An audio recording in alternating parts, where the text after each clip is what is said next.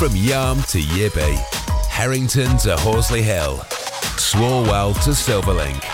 The North East Footy Breakfast with Roy, Steve and Ted. Right across the North East, the Red, the Toon and the Cat. Ho, ho, ho, ho. Oh, no, that was last week, fellas. Sorry. How are we? Happy New Year! Oh, no, it's still 23. Absolutely stuffed. I'm not just talking about Newcastle and Middlesbrough. Oh, very good. He's been rehearsing that on the toilet. That's been and gone, mate. That was before Christmas. Yeah, that's been and gone. Oh, Don't worry about it. Talk It's about gone. the weekend results. Can we consider this to be like the Monday show, right? And we'll talk about the weekend results, and then that's it. That's No, what because need we to have be a show on focused Monday, right? mate. That was Christmas Day. Yeah, no, but we want to look back to the days when the Boro were winning. Tuesday show. Yes. We can't look back in life, lads. Only forward and up the league. Up the league we go. Oh, Beale. I know. Obviously, you're Beale. upset. Yep.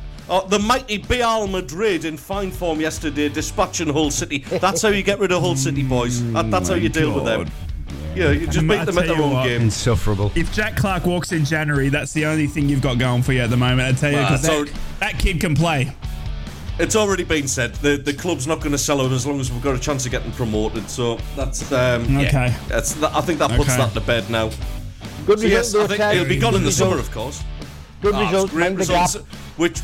Which you predicted as well, Steve. We both predicted a 1-0 win. We did, yes, yeah. I mean, I can't predict Newcastle's results, but I seem to be able to predict everybody else's. Chris Wood coming back to haunt Newcastle. I couldn't. You couldn't. 500 to 1 it was for Chris Wood to get a hat trick at St James's Park, lad. 500 to 1. No 19 people had that bet.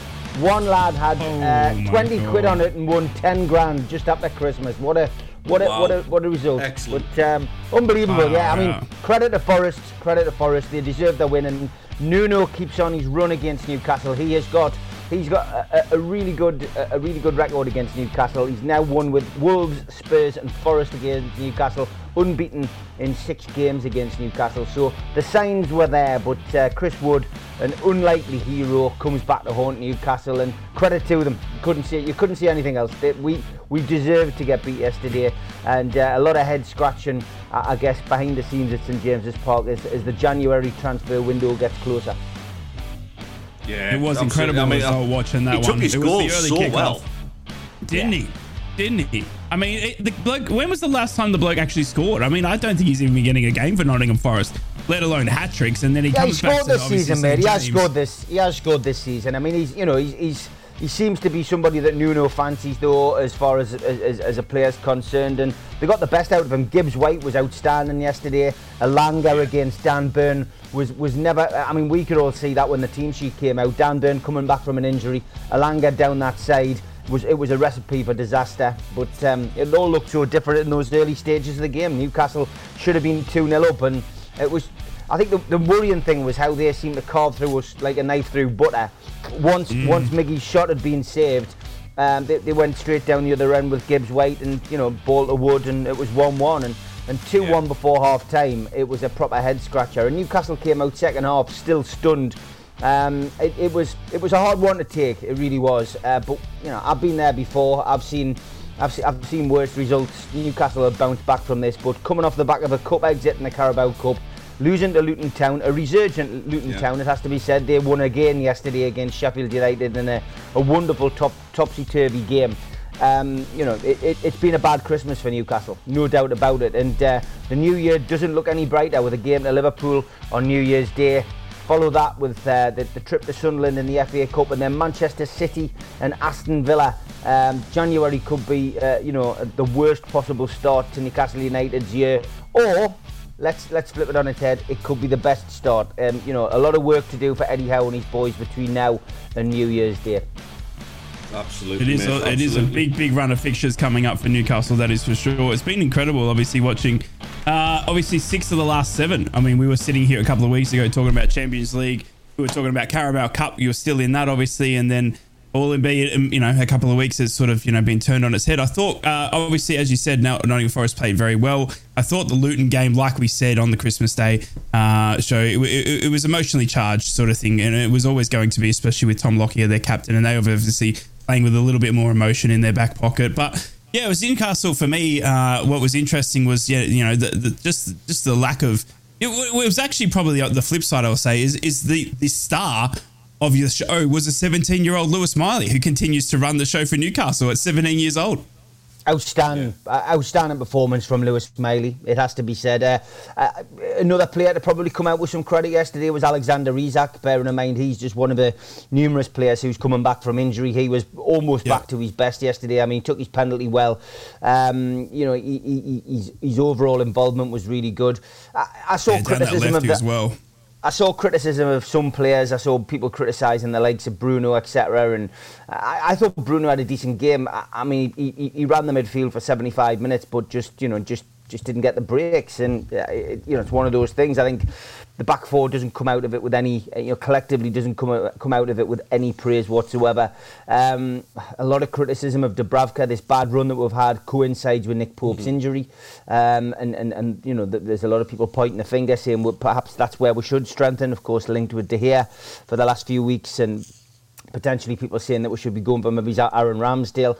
That's what I'm saying. There's a lot of decisions to be made by the Newcastle United board of directors and owners. And, I think we'll learn more about our owners in this next 4 weeks than we'll learn about anything else. Because, should Newcastle have this horrendous start to the year compounded with bad results, are they going to have a decision to make with Eddie Howe? Are they going to have to decide? I watched his interview after the highlights on Match of the Day last night, and Eddie Howe was very, very emotional. You could hear it in his voice. Yeah. You could hear how upset he was personally. Look, there's lots of rumours flying around, none of which we can discuss on a show this morning. But there are rumours abound about at least two players at St James's Park, and if those rumours are half true, then you think, well, potentially what's going on off the pitch is probably having an effect in that dressing room as well, and that causes me concern, because obviously that's something which we will never find out, I would imagine, unless a newspaper breaks one or both stories, and you think that kind of thing doesn't have a positive effect in the dressing room. And just got to hope that isn't true, and that this is simply a football matter, and that Newcastle can push on and try and regain the form that they had a few weeks back. I mean, it's only a few weeks ago we were sitting on the show talking about Newcastle, potentially getting into the last 16 of the Champions League, getting back to Wembley in the Carabao Cup, and how well they were doing in the Premier League, because they'd just beaten Chelsea and just beaten Manchester United, and you look at it and think, well, this is like a different team. So that doesn't happen overnight.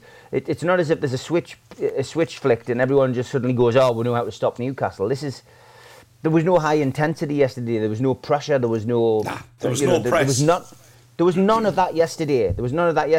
And I guess it's easy for us all to say, well, it's down to the injuries, it's down to this, it's down to that. But there's something else going on. That's the problem we've got. It seemed like, Steve, that they were almost like it was either hesitant or scared to make mistakes at times. There was nobody sort of willing to take risks, and yet the only one that, for me, I mean, I was watching the game as well there. For me, the person who was wanting to take the risks was Lewis Miley, and that was paying off.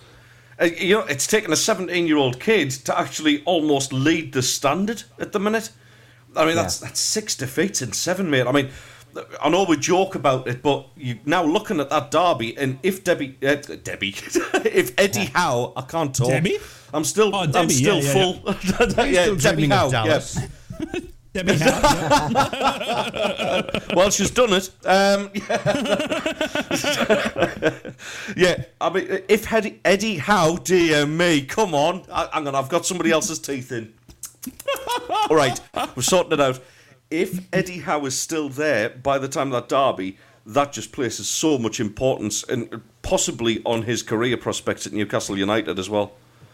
Yeah, it's a big test for Eddie Howe. I mean, and he knows it as well. He knows he's under pressure. and he knows what's around the corner, and he shrugged it off in his interviews pre-Christmas that, I'm looking forward to it. But I think the next time he sits in front of the press before the Liverpool game, that there are going to be questions asked, and this is a big test for him. So we will wait and see what happens with him. I've got faith in him to get through this blip, but wow, yeah, I just didn't expect those results over Christmas, lads. I didn't. So it's a big test for him coming up. But look, it's not all lost. We are still nicely placed in the league. We need to find some form again, and of course we've got that huge game against Sunderland coming up. So plenty to look forward to on a football, on the football side of things anyway. But I could be rocking backwards and forwards in a chair, muttering by the end of January, lads.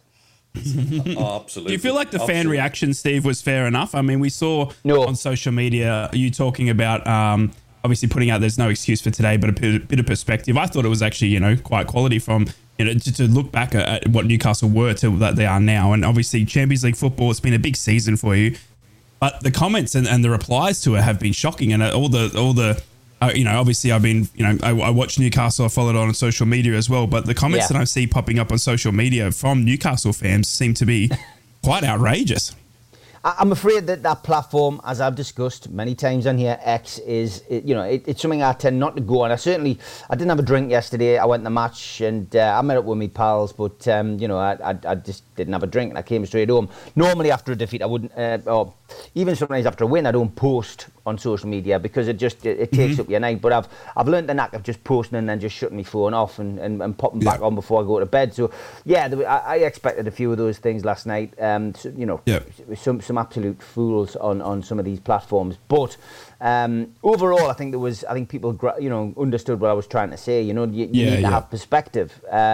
Look back to the team 3 years ago in a game that we played on Boxing Day. There are still 12 players from that squad who are still registered to Newcastle United. Fair enough. Only 9 of them probably playing on a regular basis, but that's my point was that's testament to the way that Newcastle United's manager Eddie Howe has changed things at St James's Park. That's it was more of a supportive tweet for Eddie Howe than anything else. That's the perspective people need to have. He's turned around Almiron, Joe Linton, and many others at St James's Park with the way that he's managed them, and he deserves a bit of time. He deserves that opportunity, and that's twice in 3 days I've had to put a tweet out like that because I just think he does need a bit of support, and I think there was probably a handful, and literally I mean a handful of people booing at the end of the game. A lot of them will be new people who've never been to St James's Park on a regular basis and who have just decided to have a go. I saw one or two, I wouldn't say high profile supporters, people who do podcasts, who complete overreaction. Are they doing it for clicks? Are they doing it for likes? Are they doing it just to create a bit of debate? They probably know no better. They've got no idea of balance and fairness and accuracy. But I think they're just looking for likes, Dave. I think they're just looking for likes and views and, be as controversial. I think some people wait. Joey Barton. Yeah.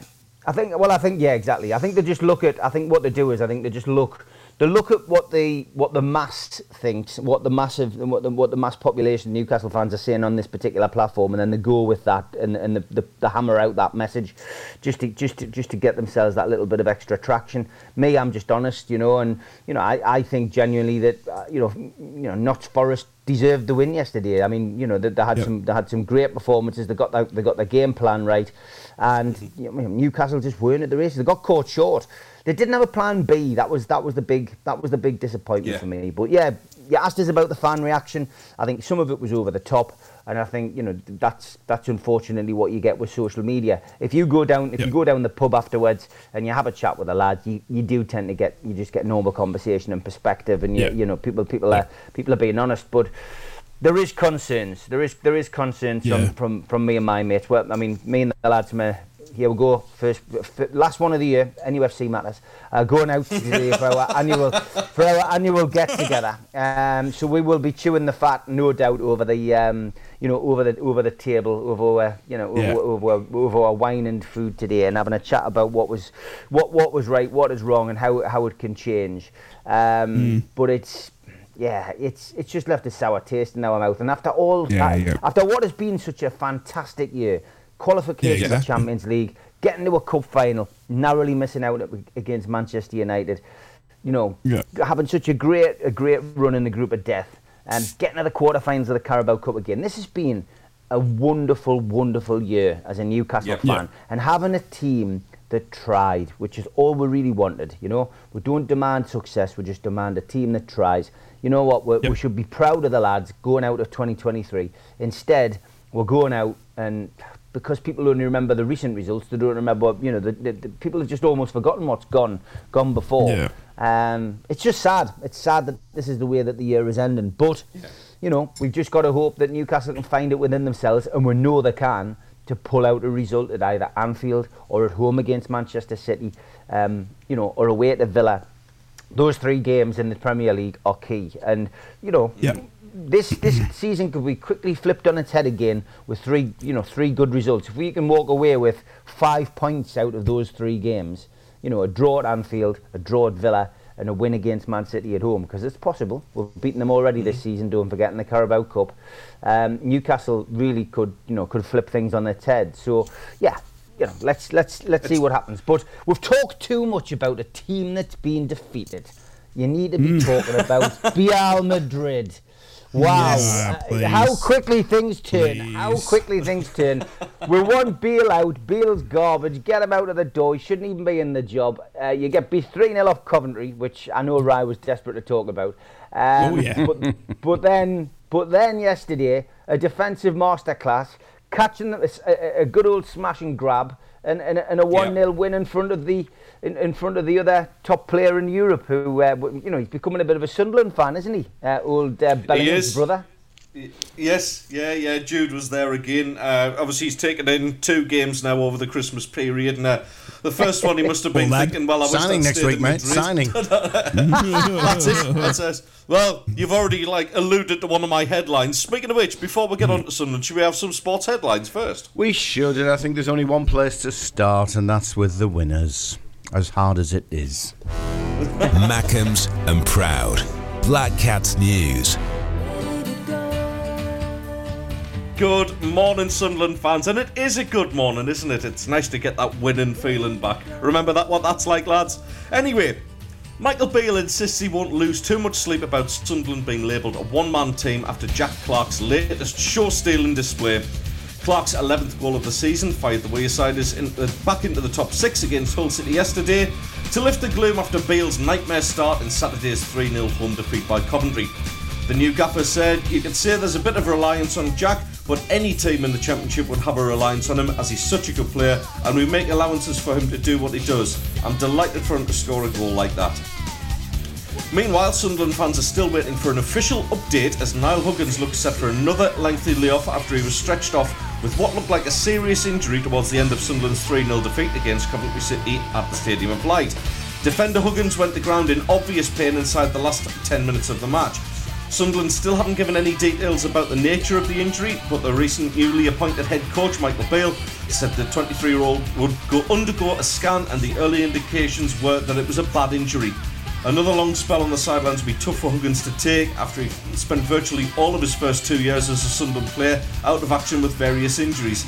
It's only this season he's returned fully fit and begun to fulfil his potential. And finally, Sunderland's footballing celebrity superfan Jude Bellingham was spotted at Hull City's MKM Stadium on Boxing Day. He was back in the stands as he watched his younger brother Job play and eat lay off the Christmas sherry, and indeed start the move that led to the winning goal. Decked in his red and white scarf, Jude was all smiles this time as he previously witnessed that 3-0 drubbing by Coventry City. Presumably he's back in the UK enjoying a small winter break from Real Madrid and not angling for a move to the Stadium of Light and away from the Bernabeu just yet. And that's your morning headlines. Smoggies and Proud. Boro News. Good morning, Boro fans. It's over. Boro have lost to Rotherham 1-0 and that's it. The fans have had enough. Sack everyone, sell all the players and start again. That was just some of the reactions to the Boxing Day defeat on social media. Never mind the great 1-0 win over West Brom, Boro were unable to find the back of the net at all against Rotherham. Greenwood and Silva both missed glorious chances as Boro would dominate possession, but were only to lose to what can be described as a cross gone wrong that sailed over Tom Glover, and you would celebrate it Cantona style due to the nature of the shock it went in. But the biggest talking point will be that again of a referee decision, denying an obvious penalty to Alex Bangura left Michael Carrick baffled with no spot kick awarded, and Carrick told the Northern Echo that he didn't understand the decision. "I'm just baffled," he said. "To be honest, I don't like criticising referees, but they obviously have a tough job. And that's not even a tussle or a slight trip. It's a blatant he just takes him out. Alex has got all the momentum going past him, and for the life of me, I can't understand how it's not given. It's a massive moment, and the less I say about it, the better probably. It's pointless speaking to the ref. What's he going to say? His reasons or not, I'm not going to agree with it. We can all see how clear the day it was. But listen, I can't blame that on the result today because we didn't score in the end and we created more than enough to score. When you don't get a decision and as obvious as that though, it's just crazy. It is crazy. Don't worry, I'm talking to PGML. And rumours are circulating around Hayden Hackney, with some Boro fans feeling he is already out the door. Hayden has been out of the squad for a number of weeks now, as Carrick described it as a small niggle, but fans and pundits have now in belief that Hayden has been sold and won't play again for the Boro. Time will only tell if this rumour has any substance, but the best thing is that Hayden did sign a new deal with the Boro this summer, signing a new 4-year deal. If any team was to come in or have already signed Hayden, it would have been for a large sum of money to get him past that deal. Time will tell again if that rumour has any substance or if it's true. I'd like to believe the latter, that it's not, and that Hayden is just out with a niggle, but time will tell. January round the corner. Don't worry, Boro fans. I'm optimistic as ever. We'll be right on to Huddersfield. That is your Boro headlines. Magpies and proud. Mags News. Well, after going away to Luton and losing in our first Christmas fixture, Boxing Day saw Newcastle unexpectedly but deservedly conclude their 2023 fixture programme on a very, very low note, as their travel sickness extended to St James's Park. And the sickness super spreader was a face very familiar to Eddie Howe and his side, former Magpie Chris Wood, returning to his old home and claiming an improbable hat-trick 12 months to the day that he was on the target for the Toon. Having conceded just 4 goals in their opening 9 home games, Newcastle conceded 3 times yesterday in 20 minutes, and they were left leaden-footed on each occasion by lightning Forest counter-attacks by the likes of Gibbs White. It had all looked so different when Isaac converted the spot kick he earned midway through the opening period, Aina clipping his foot as he tried to turn onto a fine pass from Lewis Miley in front of the Gallagher end. But a treble from the much maligned Wood sent us all home to wallow into our turkey and chocolates. Dubravka's return has statistically coincided with the collective loss of form. Of all the injuries we've suffered this season, I feel that Nick Pope's has been by far the costliest. Eddie Howe did speak post-game about being punished by Forest's transition, but his own side's downward shift from a feared force to an easy target is of equal concern for me. And Newcastle have failed to win any of their year-ending top-flight games since 2014, when they beat Everton 3-2 at home. They did beat Forest 3-1 at home in the last game of the 2016 season in the Championship. And there's been a few TV changes. Luton Town at home on the 3rd of February is 3 o'clock kick-off, no TV. Saturday the 10th sees Forest away, that's now on Sky at 5:30. The 17th of February, no TV game, Bournemouth at home, but back on television on the 24th of February, Arsenal away, 8 o'clock kick-off on TNT. That's in Newcastle headlines on Wednesday morning. Ted, Rye and Steve, the North East Footy Breakfast. Right across the northeast, the red, the cat and the tin. I honestly don't know what's going on with my mouth this morning. It just doesn't work. I don't know whether it's full of stuffing and duck still or what, but wow, honestly, I can only apologise, gentlemen. I will try harder to articulate my words in a manner that is becoming of a gentleman. Anyway, I'm starting the day with a bottle of DP, mate. That's what's caused you the problem. Try one of those tongue twisters. Was it red lorry, yellow lorry, red lorry, yellow lorry? Yeah. Yep. Me and there's one Ryan that's do that about every morning. Chuck. And there's I'm not the pheasant plucker. Oh no, we won't go there. One. No. Peter Piper picked a pot If of your pickled mouth pepper. is not working, we're not using that. I'm glad to know what the factor, eh? That's for sure. Yeah. Imagine that. Absolutely, yes. It's taken its winter season break. You can have too much of a good thing, you know. A bit like me, I've just got on the scales for the first time yesterday. Jeez, honestly, I've got some work to do in 2024. Don't worry, mate. Absolutely Don't horrendous. worry. We're all there. We're all there with you. We'll help you. Oh, well, I need it. Crikey. Anyway, I'm not let's making talk Sunderland, I'm shall not we? making any Let's comments talk at the that point. North East winners. Well, we're going to Talking do Sunderland. Is it Sunderland now? Yes, let's. Oh, I'll be let's back in talk 20. about the Coventry game, though. I know. Oh, you're. I was going to talk about. I'm here. I was going to talk about the Coventry game and just say what a difference. And there was a couple of key things. Now, I'm not going to dwell on the Coventry game too much. The stadium there's of a light lot being work. said about it. Yes, it was a disappointing showing, a very, very disappointing showing, considering, good crowd in, 41,000 plus again, expecting to see, us really take it to Coventry City because, as we've already discussed many, many times, we hate them. It was one of those games where I'm looking at the stats after going, how have we even lost that, let alone 3-0? Because the chances we had, we could have put that game to bed very, very early doors. But playing Abdullah Bar up front was a gamble. He gets into positions really, really well. I'll give him that. But I've seen his barn door, and it is spotless, gentlemen. He is absolutely the worst striker of a ball I've seen in a Sunderland shirt since John Stead. And that's taken it to great extremes, that one. Wow. I like John Stead. There are T-shirts still kicking around. I think it was a Love Supreme fanzine actually printed some saying, "I saw John Stead score." That's how rare it was in a Sunderland shirt. But there you go. No, it was poor selection tactics, and I think Dodsey almost has to take that one. I know everybody's on Michael Beale's back, me included to a certain extent, because we're still a little bit jury's out over it, But Dodsey apparently had prepared the team for that one. He has been known to tinker with things a little bit, and I just think it was horrendously wrong. Keeping those three strikers on the bench must be destroying their confidence as well. Playing Abdullah Bar as a main striker through the middle, bad gamble. Really, really bad gamble. He had chance after chance to put it away. We should have been looking at 2-0 up by half time. 20 shots to 10, mate. And that, it wouldn't have been, if Sunderland had won by 3-0, you would have went, yeah, well, fair play. Look at the stats, but obviously the biggest stat of them all is sticking the goals away and keeping a clean sheet. Please, and I'm going to mention him again. Please don't go there.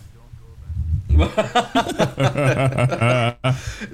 other thing as well from No, not yet. The other thing from the game against Coventry was again, and I'm sick of saying it now, Luke O'Nine's defending was absolutely appalling, and now I'm starting to see this on social media. I know, Steve, it's not the greatest source of accurate data for footballer matches, but it's not. There's a growing number of Sunderland fans now really, really kind of getting it in for Luke, and he is a lovely lad. He is Mr. Sunderland and all that, but you cannot be out of position like that when you're playing against sides. Coventry City were 90 minutes away from getting into the Premier League last season. They're no mugs. Their position this season, all right, they're further down than what they usually are.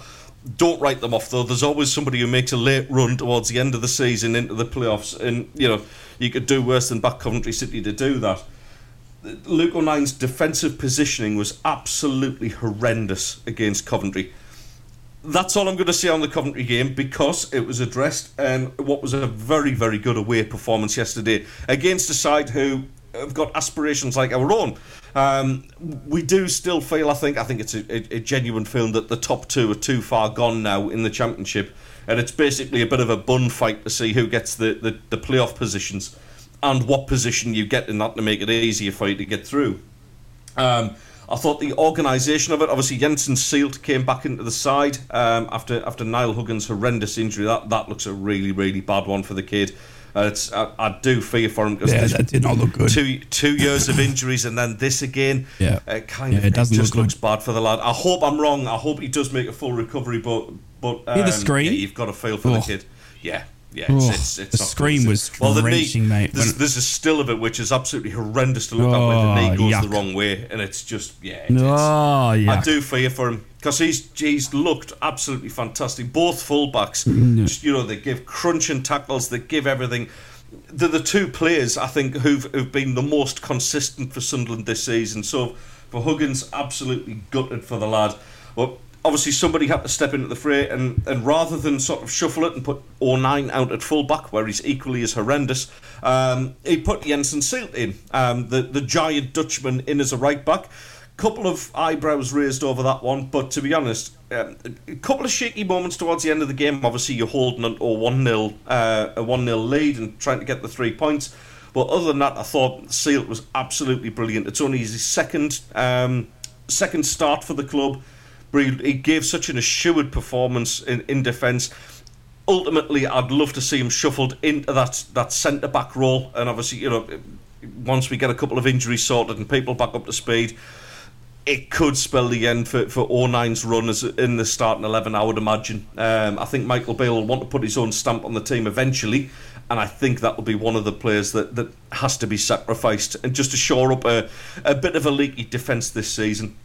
Patterson much better. I think some of his habits of rolling it out to the fullbacks when they're being marked. Obviously, that happened against Coventry City. We got caught. It's happened a couple of times in the season. I think somebody's had a word because Patterson was a little bit more direct with his footwork in the last couple in the game yesterday.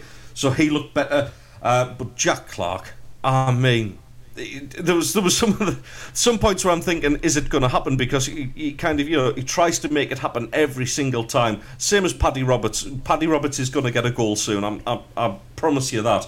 But Clarke just took that goal so well. You can see what's coming. You know that obviously when we play with these inverted wingers, you know he's going to try and cut inside at some point. And when he does it and does it well, there's absolutely no beating him. It was a beautiful finish into the bottom right-hand corner. Keeper had absolutely no chance whatsoever. And look, it's one win, but it's one win that propels you back into the playoffs, and all of a sudden everything's looking rosy again, and you kind of you've got 3 defenders coming back into the squad, back from injury. One of them's never played for us yet, Pembele, who we got from PSG. Everybody's saying great things about him, so while I know obviously with the other 2 North East teams it's been a bit of a sort of a damp end of the year, things at Sunderland might just be looking up. And yeah, let's wait and see. Look, it's one game. Let's take one game at a time. But I think we're in a lot better place than what we were after that Coventry City game, and rightly so. Yeah, no, Sunderland. It was incredible for the stats, obviously. And if you're a stats man, stats don't really read as much as the game can tell you as well. I mean, Sunderland coming off with an amazing Jack Clarke moment. If you haven't seen the goal, Jack Clarke. Obviously, it's just a wonderful midfielder, a winger as well, and he's got to be the eyes of some big clubs in January. He has to be. Ted Duff's obviously telling me there that it's he's not going to be sold, but literally Sunderland have got a big star in Jack Clarke. But the possession stats will read 57% to Hull, 43% to Sunderland, but 17 shots to Sunderland to Hull's 10. And I did go back and watch the highlights. Obviously, the Boro game was on at the same time, but watching the highlights, you had definitely many chances. With obviously Roberts and Jack Clarke down those wings, any team's going to have trouble with that. I thought Hull were a good team as well, and it was a very good, impressive performance. I rate their centre-back Reeves. I think he's a very good centre-back. Seri as well, obviously, is a Premier League holding centre mid as well.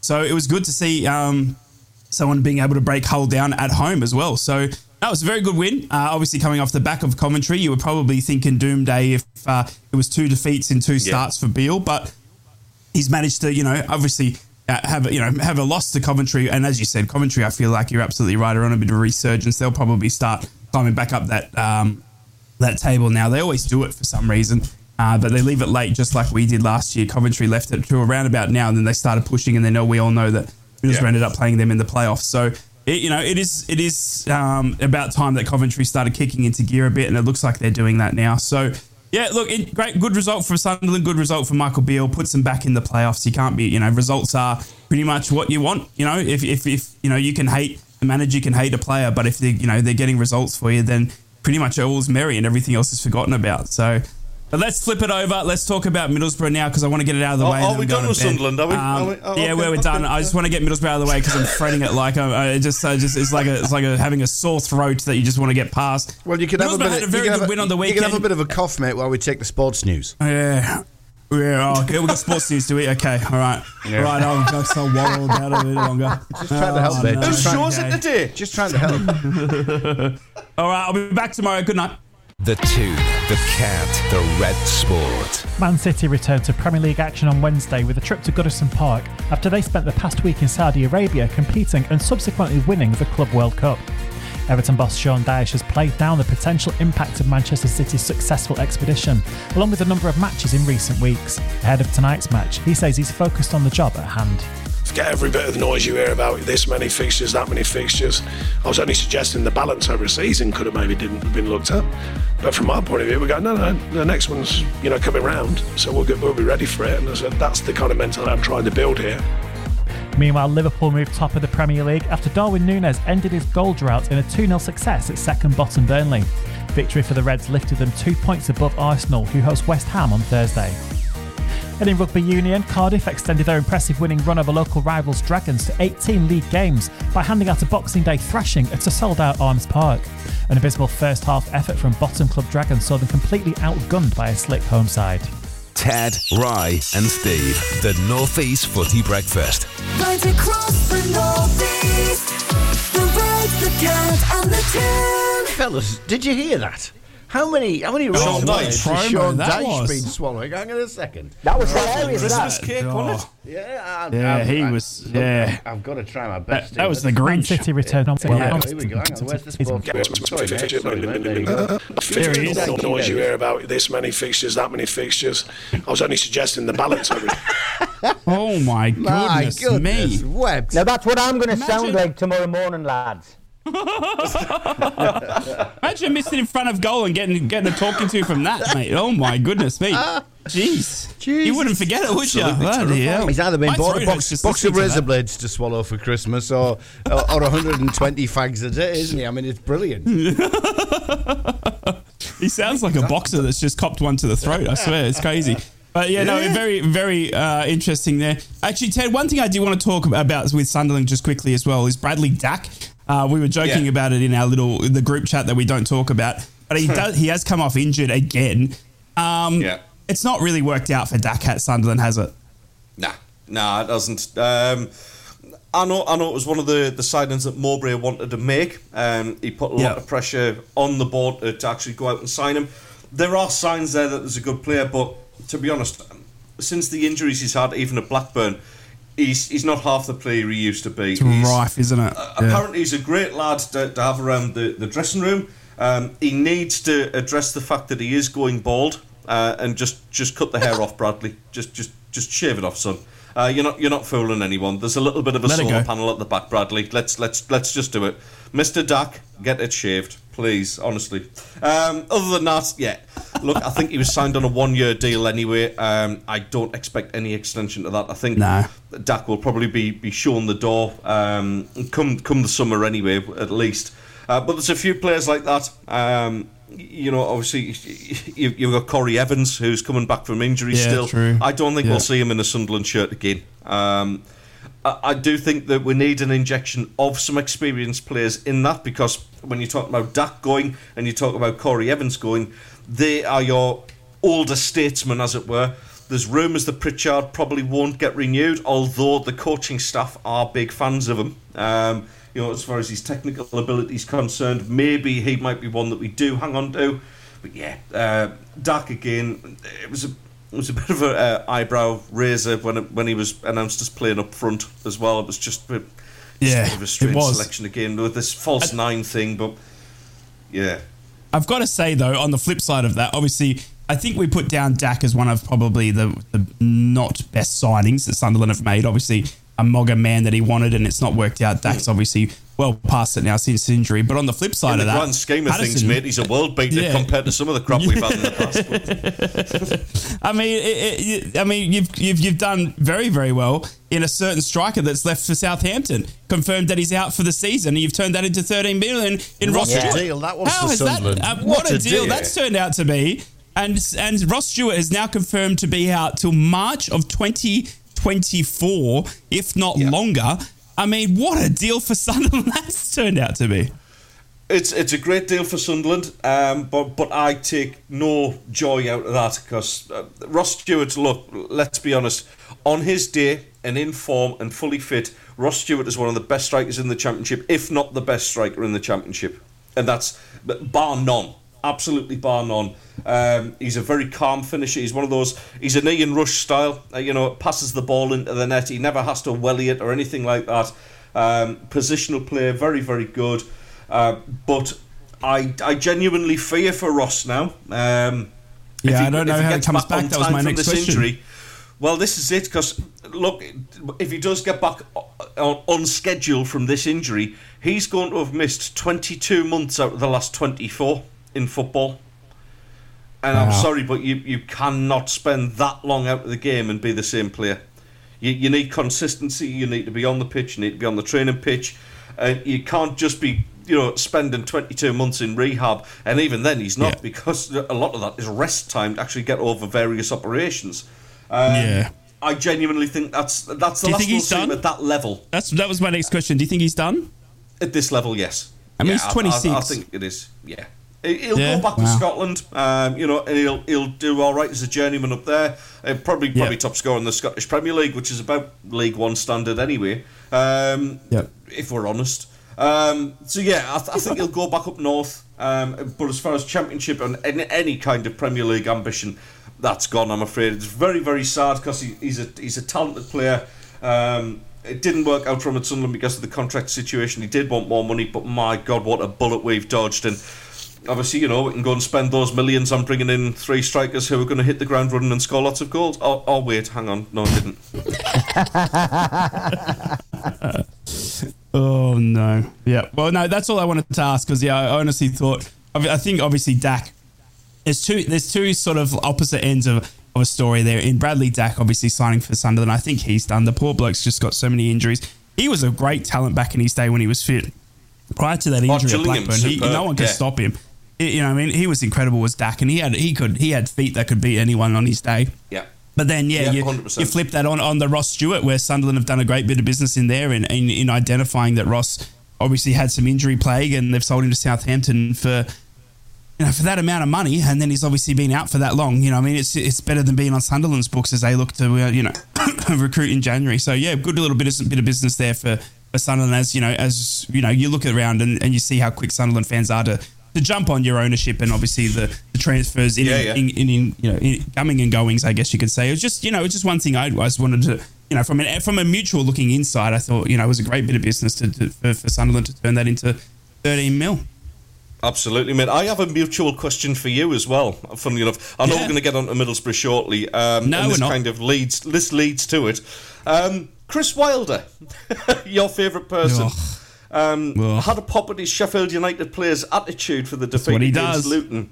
Yeah, has he been found out already that he's an absolute charlatan? Yep, completely and utterly. Chris Wilder will never ever blame himself. The type of guy that you're at school and they kick the bin over and you've seen him do it and then they said, no, it wasn't me. That's literally Chris Wilder. He would literally steal the cake from your plate. He'd have cake frosting around his lips. You'd look at him and go, oi, mate. And he'd be like, I didn't eat it. It's literally everyone else's fault except him. And it was the same at the Boro. He went straight... As soon as you start blaming the players, who play for you, by the way, Chris, they play for you, for goodness sake. You just lost. You can't do that. In modern day football, when you've got young kids who are 19, 20 years old looking for leadership, they obviously haven't got it on the pitch. They're minus 32 goals, 9 points in the Premier League, clearly coming back down. And he's blaming everyone but himself. He came in there to do a job. He came in there to turn them around. He came in there to fix their issues. You can't go in there and then say, this is their issues. They got no confidence. I mean, you're meant to be the one that gives them the confidence. You know what I mean? You're meant to be the one that says, righto, lads, jump on my back, run through this brick wall, let's get it done. And they, you know, he just doesn't do that. And that's why I've said it straight from the start. This was my Wayne Rooney moment. I mean, we've seen Dave with the Wayne Rooney moment, and that's literally coming true very soon. Chris Wilder will not last at Sheffield United. He just won't. The bloke has got no substance to his coaching ability anymore. He looks to the players and he asks them to do what he wants them to do without giving them any support or backing or protection. As soon as they lose, it is their fault. As soon as they win, it is his because of him. It is literally like that with Chris Wilder, and it's a horrid style of management in this day and age when you've got young kids, you know, at your doorstep, you know, looking for someone to take them on. So yeah. You know, Wilder, I honestly don't think Wilder sees out the rest of the season at Sheffield United. Something's just going to go horribly wrong there. He'll fall out with the ownership or something again. He'll say something silly, and he'll have to be shown the door. That's 100% how I see Chris Wilder. And I doubt you'll see him back in management, especially at that level again. And it's still shocking to me that he got back at Sheffield United. But such is life, you know. And I feel for the Sheffield United players, especially the youngsters. That are there, like Cameron Archer and stuff like that. Because Cameron Archer, we saw him at the Borough. We love him, don't we, Borough fans? You know, he was a fantastic striker. He's only young. He's got the world at his feet, and he's got a manager there now that's saying that, you know, his confidence is shot and that he doesn't know how to play football. So, well done, Chris. Yeah. Yeah, I thought you might have a few things to say on that one. Steve, have you ever had like sort of a manager who you absolutely like cannot stand? Yeah, I mean, from recent history, it's got to be Ruud Gullit for me. Simply because he was arrogant and he loved himself. I know a lot of Newcastle fans don't like Kenny Dalglish, but you know, I got to know Kenny very well. Right from the off, you know, he was spot on, Dalglish, and he just had bad luck losing Shearer at Everton to that horrendous injury, and the club obviously doing the right thing, selling Les Ferdinand, you know, to bring some money into the coffers.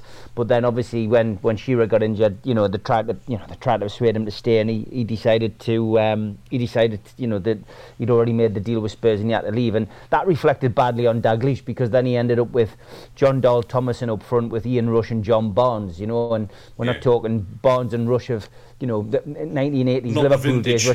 No, we're talking about, you know, they're ready for the knackers yard. So it wasn't great for us, unfortunately, and Dalglish suffered because of that. But for me, you know, Ruud Gullit in recent times, I guess if we're going to go through the 14 years that Mike Ashley ran the club, there are a couple of contenders in there. You know, Joe Kinnear. I think it was just the embarrassment of having Joe Kinnear as your manager and sitting down. I listened to that interview. Can you remember the interview on TalkSport? The press conference. And it was it was Charles Insomnia and Johan Kebab. Yeah. He was referring to the players. I mean, that was hilarious in itself. But then he did the press conference, his first press conference with the Newcastle United, like, you know, local journalists, etc. Yeah. And I think it was 33 expletives in the press conference, mainly aimed at Simon Bird from the Daily Mirror, who revelled in the fact that he'd managed to get them, and it was because he'd been told about, some of the national press would have it in for him, and he just decided to have a go. I mean, he clearly had a few drinks before he'd gone on and just decided to have a pop. So it was, but I mean, I actually met Joe Kinnear. He's actually a top bloke. Got to know him quite well. So the reckon. And I asked him about that, and he just said, well, I just didn't want them to give us any bad press, Well, he'd written the story for them by going and doing that, but he was, I think it was just the embarrassment of having him. Steve McLaren is another one, who, of course, is a legend. Steve McLaren. He's a legend at some clubs, and that's because he's a really good coach, but he's not a manager. And he was thrust into the job at Newcastle United, and again, just somebody who couldn't pick his nose as far as Newcastle was concerned. He genuinely didn't know what he was doing. And we've got a list here, haven't we? Sam Allardyce at Newcastle was an absolute nightmare. Really? Absolute nightmare. I mean, from the moment that he came in with 21 backroom staff, there was, he clearly pushed people's noses out of joint. And I mean, if there's a reason for Newcastle going down that season, it's not Alan Shearer, it's Sam Allardyce. It was just crazy to even contemplate having Sam Allardyce Took the Duca with Newcastle United. Yeah, I mean, literally the players that we had, that came in were substandard. A lot of the deals. We're done with agents that Sam clearly worked with on a regular basis, and I guess the agents did okay out of it, but Newcastle didn't. When you look back at the site, exactly. I'm hovering over the off button. Don't worry. I know you are. I knew you were. The players that I can feel the beads of sweat form on his forehead there, Steve. If it was tomorrow morning, Dave, you'd need to cut us off because I'll have had a drink. But today I'm fine. But yeah, let's face it. Like the players we bought in weren't, we couldn't recoup our money on them when we came to sell them later on, and they weren't very good at playing football. So it would look. We've had a whole host of them, mate, and I know Sunderland have had their fair share of managers. Newcastle used to revel in Laurie McMenemy. I remember him coming in saying, "I'm going to get you out of this division," but what you didn't realise was he was going to take you down, not up. Yes, but Sunderland have had their fair share as well, I'm sure. Yeah, I mean, for me, David Moyes completely wrecked the club. 2 games into a new season saying we're going to be in a relegation battle, just sucked any of the confidence out of that squad. His sort of reliance on signing old players as well. The likes of Stephen Pienaar coming in, who was never a world beater even when he was young, to be honest. Moyes is up there. Phil Parkinson was absolutely dreadful. Absolutely dreadful. I honestly don't know how he gets a tune out of the Wrexham players. He actually looks like he's got a personality on the Wrexham documentary, which came to a shock of many Sunderland fans, to be honest with you. Because that man was just the human equivalent of beige. It was just dreadful to listen to. Who else have we had in the past as well? Howard Wilkinson. Oh my God. That was a dreadful season as well. He took over from Peter Reid. Many fans always, tend to think that Reid should never have been replaced. Certainly not with Wilkinson, who was just so out of touch with football. And Steve Cottrell is his little puppet with his notebook on the sideline as well. They were dark days. But yeah, it's right. Do you think Chris Wilder's about the worst that Middlesbrough's had, or is the people who you think can top that, like Strachan? Yeah. Yeah, exactly. Gary Monk. Hello, Chris Wilder. Introducing Gordon Strachan, and Gary Monk as well. We've had our fair share for sure. My goodness me, we've had some shockers in the past. Look, I mean, I don't know. It's where do you start? I mean, even you say Gareth Southgate, unfortunately, even though he's the England manager, he came in and took us down to the championship, and we have never been back since. Gareth Southgate kind of started off for me after we had such a good run under that name, Steve McLaren. And then that era, it just sort of started the yo-yo-ness of our managers. Ever since Southgate left, we had Gordon Strachan come in, Gary Monk in there as well. Mogga came in and did a decent job. That's a question I wanted to ask you, though, and I got one for you as well, Steve. But I wanted to ask you, Ted, where you think Mogga, obviously the most recent, ranks in terms of Sunderland managers. Oh, he's up there. I was going to say, do you think he's liked still?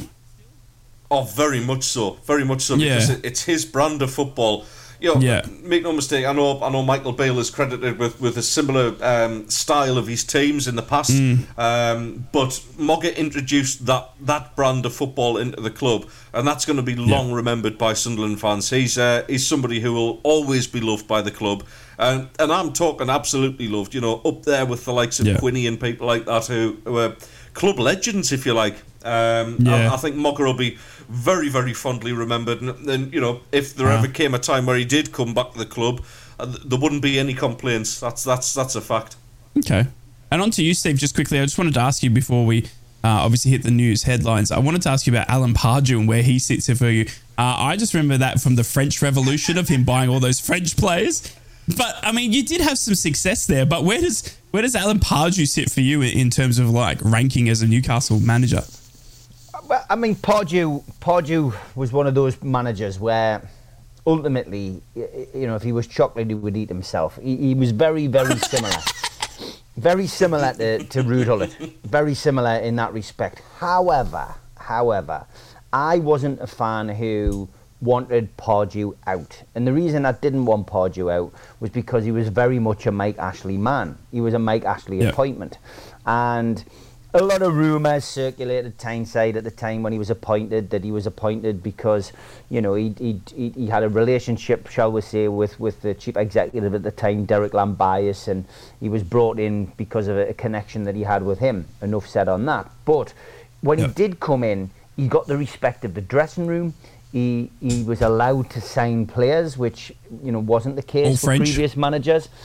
He was allowed. Well, he was working with a particular agent, wasn't he, at the time? It was a guy called Graham Carr, who's the father of Alan Carr, the comedian in the UK, and he basically was very well connected across Europe. But French players in particular were his bag, and he had this remit of being able to go and deal with the clubs in France, pick up players for cheap, bring them to Newcastle, develop them and sell them on, within a couple of years. And Ashley loved the idea, and it worked. Let's face it. I mean, he brought in Johan Cabaye, who basically not many people had heard of, but was on the periphery of the French squad. Yeah.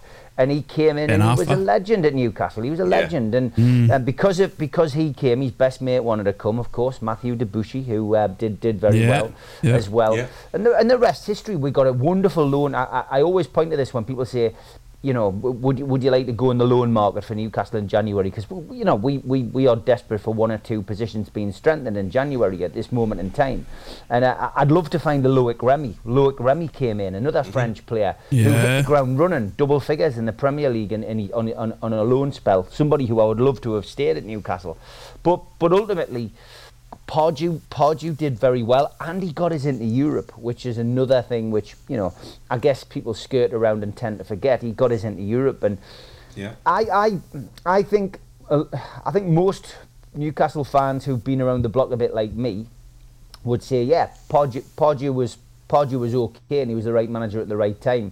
I think when we got rid of him, it was wrong. And another one in that period who was the right person. Was Chris Hughton. He came in and did a wonderful job. He did okay as a caretaker, but then they gave him the job, permanently. He got us promoted in a wonderful promotion season, but then was treated badly, and obviously Pardew came in. Pardew got off to a bad start because he was, it was like who killed Bambi when Hughton went. And it took Pardew a while to get through that whole kind of it was that whole kind of atmosphere around the club was, Ashley's done it again. But when Pardew came in, I think that there was a begrudging respect from him from the Gallagher's. That has to be said. There you go.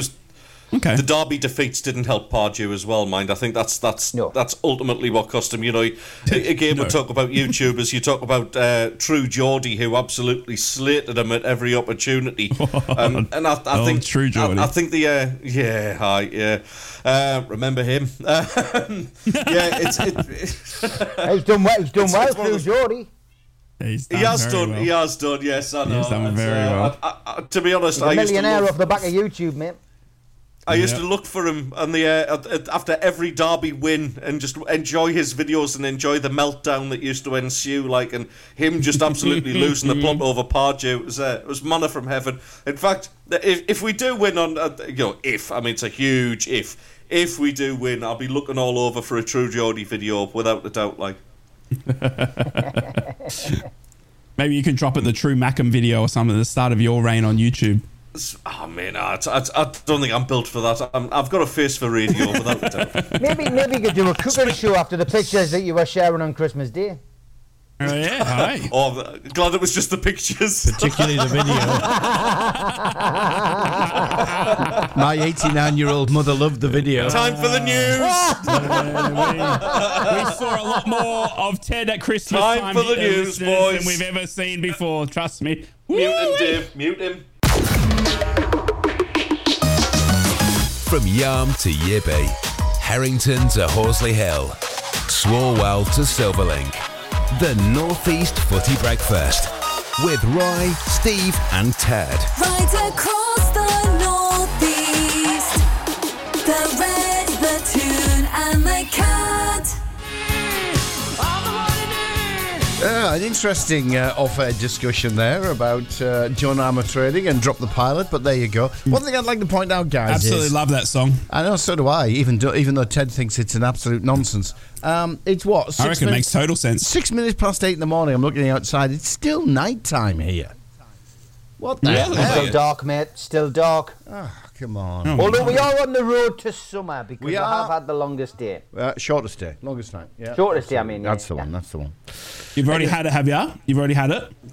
Yeah. 21st, the shortest day you've had it, yeah? 21st of December. Yeah. It's crazy. Yeah. We always have it the 24th of June. It's crazy that you guys have it in December. We're at the moment. You're heading to winter, we're heading to summer. I'm sorry to tell you that. Yes. We've got 32, 33 degree days here, ladies and gentlemen, here in Australia. But I tell you, the storms are absolutely wild here. What are you eating? I have never, ever in my life, I've got... What are you eating? I don't know what you're talking about. I'm not eating anything. What are you eating? I've got garlic bread in my mouth. Garlic bread. I got garlic bread in my mouth. Oh, what? Do you know, I've got to say congratulations, a big congratulations to His Highness, because he's managed to go 67 minutes without mentioning Boro's defeat. How good, right? Yeah, well, that's about to come crashing down. Nah, I've got talent. Don't you worry. That's why he stuffed garlic bread in his mouth, because he can't talk then. Exactly. Oh, I think we're going to believe me, get he club can still headlines, talk. don't we? He's not wrong. I mean, Even we could underwater. do the headlines, but then I'm not going to speak, and Steve's not going to speak, and Dave's not going to speak, and we're just going to leave you to talk about Boro. No, I don't want to. Today I'm talking about gardening and what to plant before New Year's to have a brilliant bloom. What I want to know is why is 2024. Why is our Mackham friend dragging me into this conversation about not talking? Well, because your biggest fear is silence on air. or Steve bringing the station into legal dispute. Oh, that is my biggest fear. That is my biggest fear. Silence on air is nothing in comparison. Oh dear. In comparison to a lawsuit. So do you want should we, let's get the headlines out the way, fellas. Come on, let's do it. Start. We did Sunderland for... we'll start here. Magpies and Proud. Mags News. Boxing Day saw Newcastle unexpectedly, but deservedly, conclude their 2023 fixture programme on a very, very, very low note as their travel sickness extended to St James's Park. And the sickness super spreader was a face very familiar to Eddie Howe and his side. It was former Magpie centre forward and New Zealander Chris Wood returning to his old home and claiming the most improbable hat-trick at St James's Park for many a year. 12 months to the day that he was scoring for the Toon. Having conceded just 4 goals in their opening 9 home games, Newcastle conceded 3 times yesterday in just under 20 minutes. We were leaden-footing on each occasion, and we were left scratching our heads by lightning Forest counter-attacks. It had all looked so different when Isak converted the spot kick that he'd earned midway through the opening period, with Iona clipping his foot as he tried to turn on a fine pass from man of the match Lewis Miley in front of the Gallagher end. But a hat-trick from the much maligned Wood sent us all home to wallow into our turkey and chocolates. Dubravka's return in goal statistically coincided with our collective loss of form, and of all the injuries that we suffered this season, I've got to be honest, Nick Pope's feels like by far the costliest so far. Eddie Howe did speak post-game after being punished by Forest's transition, but his own side's downward shift from a feared force to an easy target is of equal concern to me. And a couple of TV fixtures. Newcastle face Forest on the 10th of February. It's a 5:30 kick-off. It is live on Sky. And the 24th of February, Arsenal away, 8 o'clock, live on TNT. That's your Newcastle United headlines this Wednesday morning. Smoggies and Proud. Boro News. Good morning, Boro fans. I hope you're all fantastic, safe and well. Merry Christmas. Well, according to social media, it's over. Boro have lost to Rotherham, the team in last place, 1-0, and that's it. The fans have had enough. Sack everyone, sell all the players and start again, with some of the comments we saw. and the reactions to the Boxing Day defeat to Rotherham. But never mind the great 1-0 win over West Brom on the weekend. Boro were unable to find the back of the net at all against Rotherham. Greenwood and Silvera both missed glorious chances as Boro dominated possession, but were to lose only to what can be described as a cross gone wrong that sailed over Tom Glover, and you would celebrate it in Eric Cantona style, standing there with a shock on your face. Such was the absolute glorious nature of the cross. But the biggest talking point will be that again of the referee decision denying an obvious penalty to Alex Bangura, which left Michael Carrick baffled with no spot kick awarded, and Carrick told the Northern Echo that he didn't understand the decision. Michael Carrick said, "I'm just baffled, to be honest. I don't like criticising referees, and they obviously have a tough job, but that's not even a tussle or a slight trip. It's a blatant that he just takes him out. Alex has got all the momentum going past him, and for the life of me, I can't understand how that's not given. It's a massive moment, and the less I say about it, probably the better." And rumours are circulating around Hayden Hackney, with some Borough fans feeling he is already out the door. Hayden has been out of the squad for a number of weeks, as Carrick described it as a small niggle keeping him out of the squad, but fans and pundits are now in belief that Hayden has already been sold and won't play again for the Borough.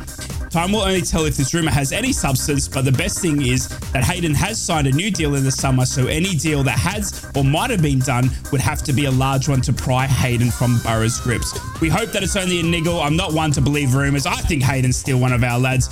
And optimism as ever. We have got a short turnaround. Borough play this Friday against Huddersfield. We are, with albeit all our injuries, still very, very close to the playoffs. Everything is fine, Borough fans. Just relax and ride with me to the Borough glory days. We will return. That is your news headlines. Mackems and Proud. Black Cats News. Good morning, Sunderland fans. Michael Beale insists he won't lose too much sleep about Sunderland being labelled a one-man team after Jack Clarke's latest show-stealing display. Clarke's 11th goal of the season fired the Wearsiders back into the top 6 against Hull City yesterday to lift the gloom after Beale's nightmare start in Saturday's 3-0 home defeat by Coventry. The new boss said, "You could say there's a bit of reliance on Jack, but any team in the Championship would have a reliance on him as he's such a good player, and we make allowances for him to do what he does. I'm delighted for him to score a goal like that." Sunderland fans are still waiting for an official update as Niall Huggins looks set for another lengthy layoff after he was stretchered off with what looked like a serious injury towards the end of Sunderland's 3-0 defeat against Coventry on Saturday.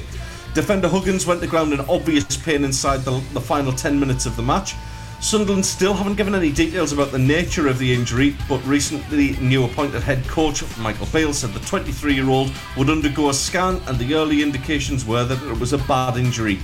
Another long spell on the sidelines will be tough for Huggins to take after he spent virtually all of his first 2 years as a Sunderland player out of action with various injuries.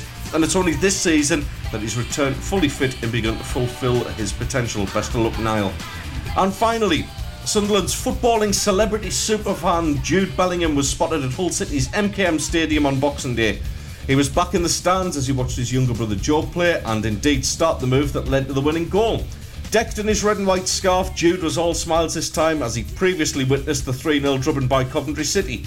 Presumably he's back in the UK enjoying a small winter break from Real Madrid and not angling for a move to the Stadium of Light and away from the Bernabeu just yet. Those are your Wednesday morning headlines. Ted, Rye and Steve, the North East Footy Breakfast. Right across the North East, the Reds, the Cats and the Tune. And obviously all attention to Rye. I've just learned something horrific.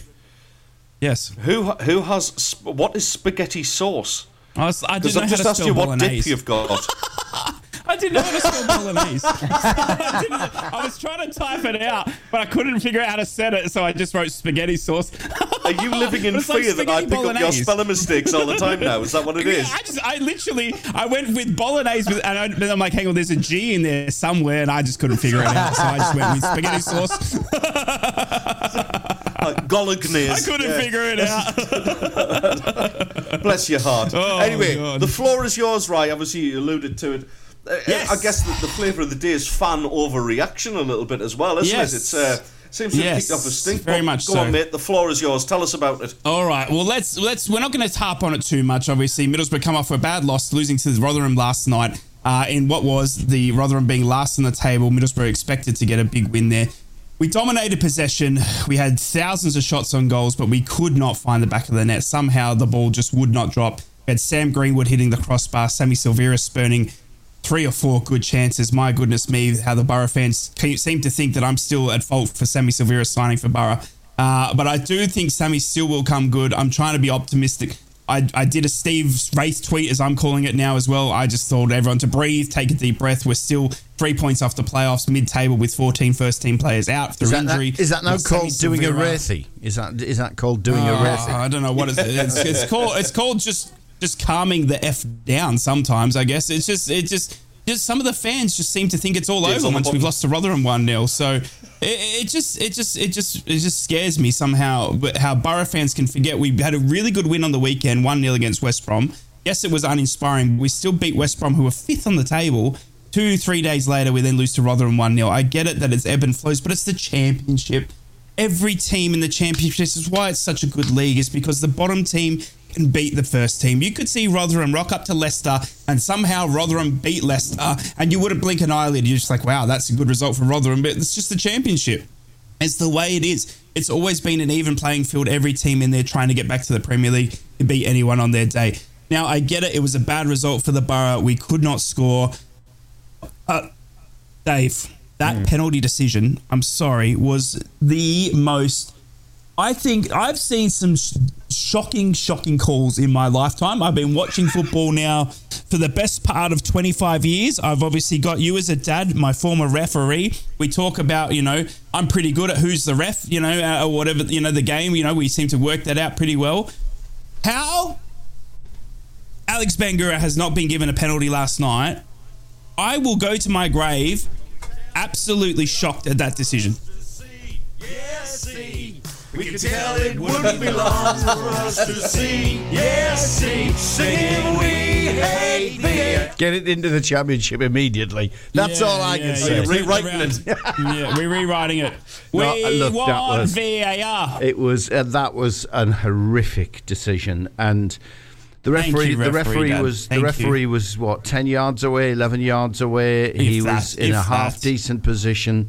I'm going to have to go back and look at the highlights just to see in case at the moment of contact with Bangura did a player run across his vision, because that's the only excuse that he could have. That is the only excuse, because that was as clear a penalty as you would see. He's fallen over Alex Bangura. He's literally fallen over him, put his arm around him to stop him falling and taken Alex Bangura down with him as well. And the ref's literally gone, what's the Sunderland score? I mean, it's just like, I'm that angry. Ted, I'm trying to stay calm and get my words out. All right, I'm that furious with this decision, right, that turned, I'm baffled. All right, I'm trying to relax and call it a PGMOL myself. I am that furious with the decision. Look, you can't blame it on the referees. Middlesbrough had all their chances. We had 78% possession. Yeah. We had all the shots in the world. Greenwood hits the post. Riley McGree comes back on, the absolute GOAT. I was so excited to see my boy back out there. Has a fantastic fizzle of the shot. Somehow their keeper, Rotherham, who are last on the table, turns into... I don't know, bloody Buffon. Yeah, he turns into the best goalkeeper you've ever seen and saves an epic shot from Riley McGree, forces onto the post. It's just frustrating. It's just frustrating because it's just a classic Boro thing to go and beat West Brom, who are in 5th, 1-0, and have a great tactical performance, and then go down to Rotherham and lose 1-0. I mean, Maddo got it right regarding that penalty decision. The referee bottled it. He did. He had the smallest. He had the smallest pair possible. He just, like I say, the only excuse I can make is if a player ran across his field of vision at the moment of contact. And I don't think they did, because he was so close to play. But there you go.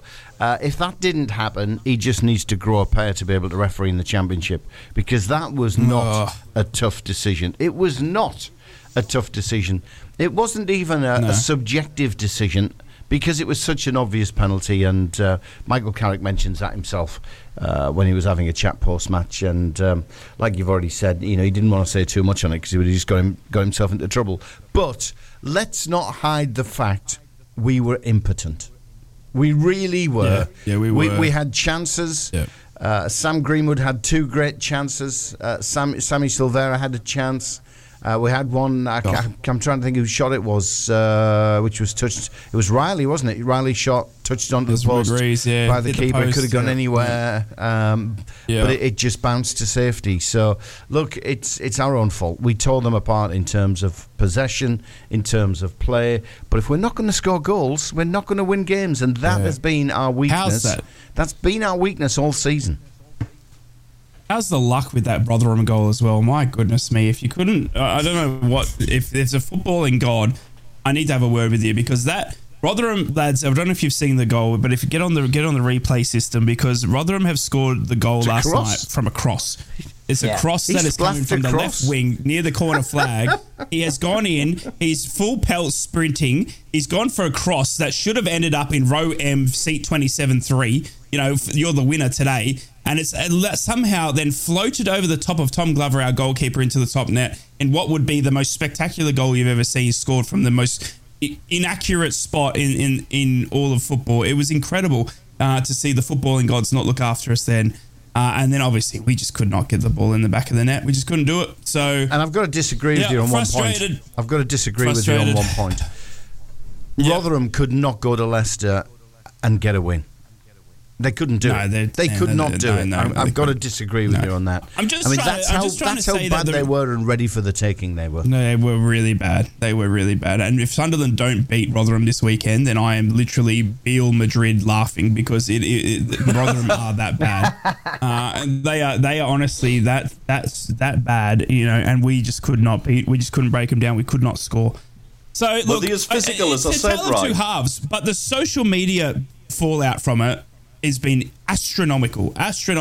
My Twitter it's such a has small had more swear percentage, words. though, right? It's such a small percentage of supporters, and some of them, bear in mind, some of them aren't Middlesbrough fans. Some of them will be fans just doing it to wind you up.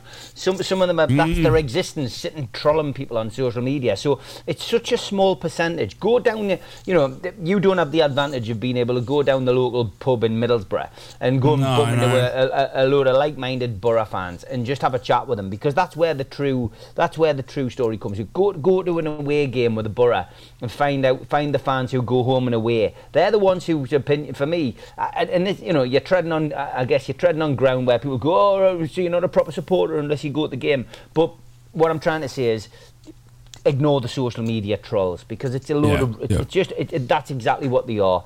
They're fishing for a bite, and if they get one, that makes their day. And it's just worth just remembering that. It's not a true reflection on how the support feels. A lot of older supporters don't even do social media, so where's their opinion isn't passed forward. It's crazy. No, I completely agree, and it's good to always think about that, because the worst ones are always the loudest, aren't they? And it's the nice ones, that always get drowned out by the you know what I mean? So it's literally, and I completely agree. Look, I'm optimistic, honestly. Boro are still doing okay with 14 first-team players injured, a striker in Sammy Silvera. We've got Chelsea in a semi-final over 2 legs, and we're 3 points off the playoffs. It's literally still nothing that is seriously wrong. We're not last in relegation zone. We're not, out of the Carabao Cup, we've literally got so much still to come. And our story for this season is still is far from over. We're still getting these players coming back from injury. We've got a January transfer window where we saw last season the likes of Aaron Ramsey and Cameron Archer come in. And I'm sure that those, the recruitment staff are already looking at the injuries we've got and trying to plug those gaps. So our story is still so far from over. And I'm so optimistic that this club, still under Carrick, is just heading in the right direction. It's just these little bad losses that we seem to just send us into a bit of a spiral. But I honestly think the Boro is still absolutely fantastic. We're doing very, very well for this season. 3 points off the playoffs. Chelsea semi-final to come. We got a January transfer window to plug the injuries. We're obviously losing Riley McGree, Sammy Silvera, Seti Dieng if he's fit to AFCON and stuff like that. So we'll have to plug those gaps. But I'm ever optimistic that the Boro are still right where they need to be at this stage of the season. We're right where Coventry are now as well. And we're saying them on the other flip side that they're turning it around. So we're equal points with them. And we were the same, we're on the same points we were last season. We were on the same points we were last season. We made the playoffs. So it is what it is. Enough about the Boro. I honestly... Yeah, I did. It's the garlic bread coming back up. It was literally a good win against West Brom, a bad loss to Rotherham. We're on to Huddersfield this weekend. Back at home, it's just going to be, it's just going to be about getting these players back from injury and building some momentum because, like Steve said, a couple of results, and no one will be talking about this game ever again, sort of thing. Peak games coming up, Huddersfield away. Then we go to take on Coventry, which is going to be tough, but we're at home. Then we got Villa in the FA Cup. Then we got Chelsea for the first leg of the semi-final as well. So next 4 games, massive for the Borough. Very excited. Get some squad team members back and we'll be right. I honestly believe it. But it seems to be just a bit of a sad loss because Rotherham were last and we were expecting to win. But look, we're okay. We're fine and we'll be back very, very, very, very shortly. Do you think, those 4 games you got coming up, right, 2 of them are against Premier League opposition. So do you think almost that's a good thing for Carrick in the fact that they're almost seen as free hits? Nobody's really expecting Borough to win those games. So it's almost a time to experiment and that kind of thing, yeah? I don't think he'll experiment because we literally just have too many injuries to experiment with. I think it's going to be the status quo of who's fit and available to put out the best team on the pitch. We'll obviously go to Villa. We'll obviously invite Villa in the FA Cup to try and win. You know what I mean? But we all know how good Villa's playing this season. We'll obviously then go to semi-final leg 1 against Chelsea as well. But it was back-to-back home games, one in the FA Cup, then at Chelsea, off the back of a home game. So we're at the Riverside 3 weekends in a row there, sort of thing. So it's going to be great for the Borough fans not having to travel for once in all these cup ties in a run of fixtures, and the Borough team get to stay at home, sleep in their own beds, and play Coventry, Villa, and Chelsea all from their own backyard. So I'm very, very excited for that little run. It's great to see Middlesbrough just up there. That's the teams we want to test ourselves against to see if we've got any right to be in the Premier League at all. And we've got January just around the window, just around the corner, where that window is going to be absolutely crucial for the Borough to recruit well, to fill in some of these holes we've got with injuries, and move forward with the rest of the season. So it's still 3 or 4 months into next year. Yeah. Lots of football still to be played. Michael Carrick is still a very, very good head coach. He knows exactly what to do. I know the substitutions and all that are done late and stuff like that. But again, there's the garlic bread. I think it's literally. Got to show all of it, John. I know I am. It's going to come right up. It was a bit of a. I don't know. I mean, if we were sitting here on Monday, we beat West Brom. It's a different tale. But we're sitting here after. A Rotherham 1-0. So it's just two results, one after the other, in quick succession. And I thought Middlesbrough were very, very well, did very, very well considering the amount of people we've got out. So the hate for Sammy Silvera has got to stop for me, though. Sammy Silvera is a young 23-year-old that's moved from Australia to the other side of the world. I obviously announced him signing for the club. I'd do it over again. I love Sammy. I think he's still going to have a big future for the Borough. Get off his back a little bit, Borough fans. Give him the time. I know he's had half a season now, but it's still a big thing to move from Australia to England as a young lad. And I think he's going to be absolutely fantastic. He's had some goals already. He's still settling in. We're playing him as a striker. He's 5'6", for goodness sake. Get off his back a little bit. Let him settle, and we'll be right. Very good, mate. Very good. Just looking at the form table, and it's I guess the last question just before we go on to sports news, but 4 defeats in the last 6 games, mate. That's the same sort of form as Birmingham City. Carrick's not in trouble, is he? Nah, he's not in trouble. He's nowhere near Wayne Rooney in trouble. Carrick it's just because it's our injuries. There's nothing Carrick could have done. You could have put Pep Guardiola in charge of Borough with 14 first-team players out and not really much backup. We don't have the biggest squad depth in the Championship because we can't afford it. And we're backing it up with squad players. We had Carl Kavanagh come on for his Championship debut last night. At the age, we got Joshy Coburn coming on at the age of 19. We've got Tom Glover, our backup goalkeeper, in goal. We got Matt Clark, who's just come back after 13 months with severe back injury, playing as our first choice centre back. We've got Dan Barlaser and Johnny Howson at the age of 35 as our holding midfielders because Hayden Hackney's either unfit or being sold. It's a makeshift squad, and Carrick has gotten us to the semi-final of the Carabao Cup against Chelsea. Yeah, I mean, with all these injuries, so no, he's not at risk at all for me. He's nowhere near the likes of that. It's literally, if you're Steve Gibson, you can see when the writing's on the wall, and there's nothing on that wall except for absolute glorious artwork and portraits of me. Beautiful way to end it and segue into the sports headlines, I think, Dave. I was wondering where he was going with that one. I've got to be completely honest, fellas. The Tune, the Cat, the Red Sport. Man City returned to Premier League action on Wednesday with a trip to Goodison Park after they spent the past week in Saudi Arabia competing and subsequently winning the Club World Cup. Everton boss Sean Dyche has played down the potential impact of Manchester City's successful expedition, along with a number of matches in recent weeks. Ahead of tonight's match, he says he's focused on the job at hand. Get every bit of noise you hear about this many fixtures, that many fixtures. I was only suggesting the balance over a season could have maybe been looked at. But from our point of view, we go, no, the next one's coming round, so we'll be ready for it. And I said, that's the kind of mentality I'm trying to build here. Meanwhile, Liverpool moved top of the Premier League after Darwin Núñez ended his goal drought in a 2-0 success at second bottom Burnley. Victory for the Reds lifted them 2 points above Arsenal, who host West Ham on Thursday. And in rugby union, Cardiff extended their impressive winning run over local rivals Dragons to 18 league games by handing out a Boxing Day thrashing at a sold-out Arms Park. An abysmal first-half effort from bottom club Dragons saw them completely outgunned by a slick home side. Together across the northeast. The Tune, the Cat and the Red. Head first into feeling worse. So down before your feet. We weren't supposed to do that, were we? No, we weren't supposed to do that. We were just merrily having a conversation with each other. We were. Yeah. We were. That was very that was very unfair of Jamie to jump in like that. But there you go. Hello, fellas. Good morning. I can't stand him. Good morning. Good morning to the northeast. morning. Merry Christmas, post-Christmas. Happy New Year, just around the corner. Can you believe it? So literally, Jamie Cullum was like, just decided to gate crash our party there, did he? He did. Well, he's been brutally binned course he now. did. I've told you about this before. I can't stand him. little couscous face. What's he done Honestly, to I don't you? like him. What's he done to you? He just looks like one of those kids who was really annoying and like sort of a bit hoity-toity. And I've said it before on air. He's the kind of kid who would bring couscous in for his packed lunch at school. You just thinks he's better than everyone else. What's wrong with couscous? Yeah, exactly. It's crap.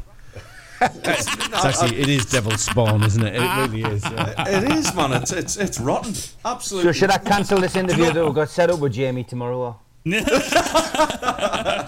welcome to the show. Well, speaking of press reel, I mean, do we have to start and call you sir now, Steve? Obviously now you're big movie star. Another movie just released, Alice in Terrorland, which I'm going to watch tonight. I'm going to watch that. I can't wait for that, mate.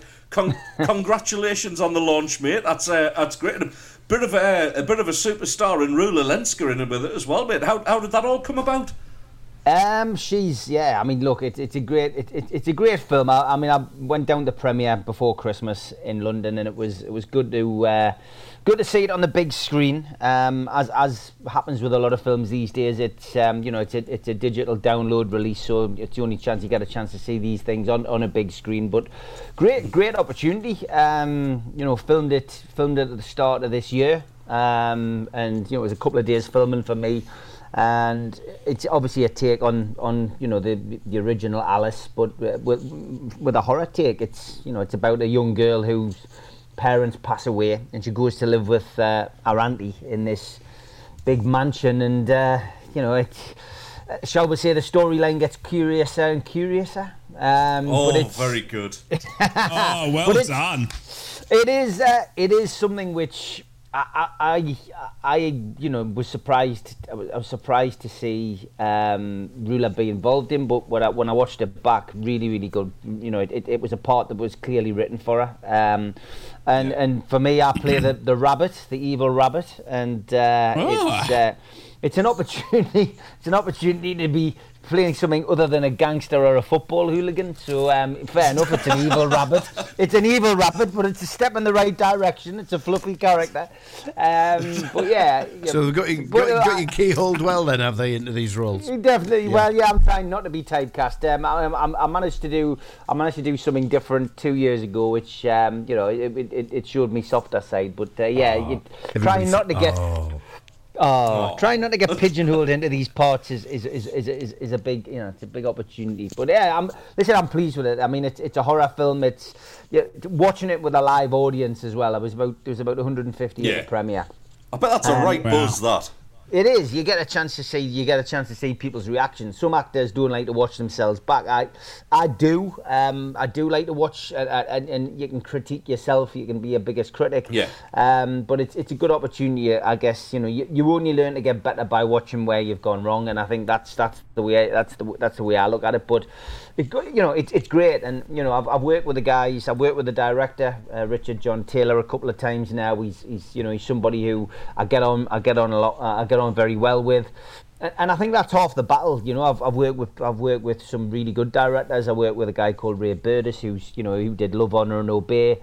Which is one of my favourite films. He's done a couple of other classics over the years, but I did To Be Someone, which was like it's Quadrophenia 2. It's the same cast of Quadrophenia, and he creates a family offset. So from the director to the assistant director to the producer to the makeup artist to the stunt coordinator to the actors, everybody gets on. And everybody's equal on set.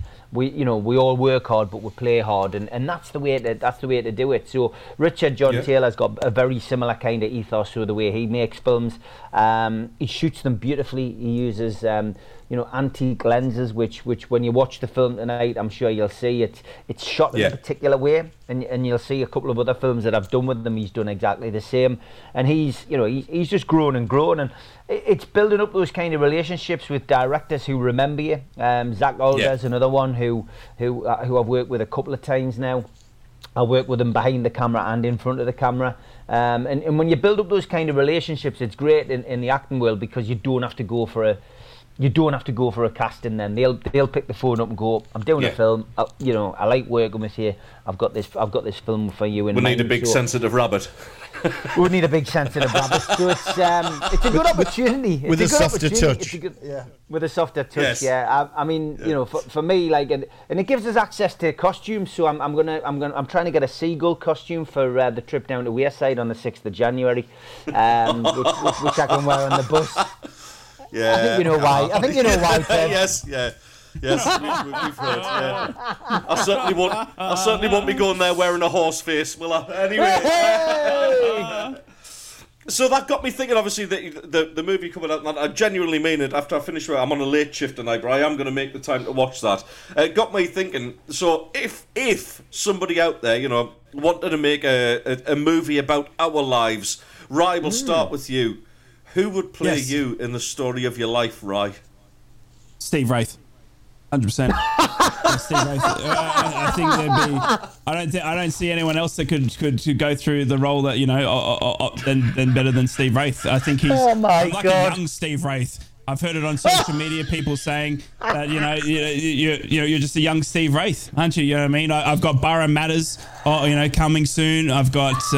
I don't know. I got no idea. I don't know if there'd ever want to be a movie about me. I mean, it'd be a short film, that's for sure. Maybe a TikTok rather than a movie. It'd just be about waking neighbours and being extra loud. Really.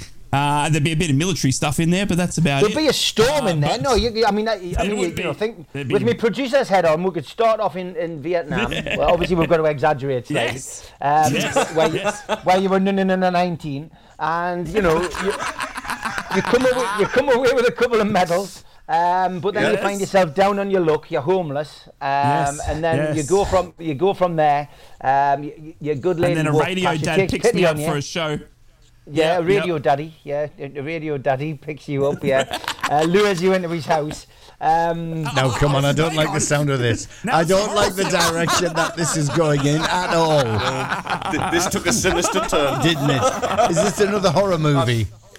I have a wholesome idea planned out. Steve.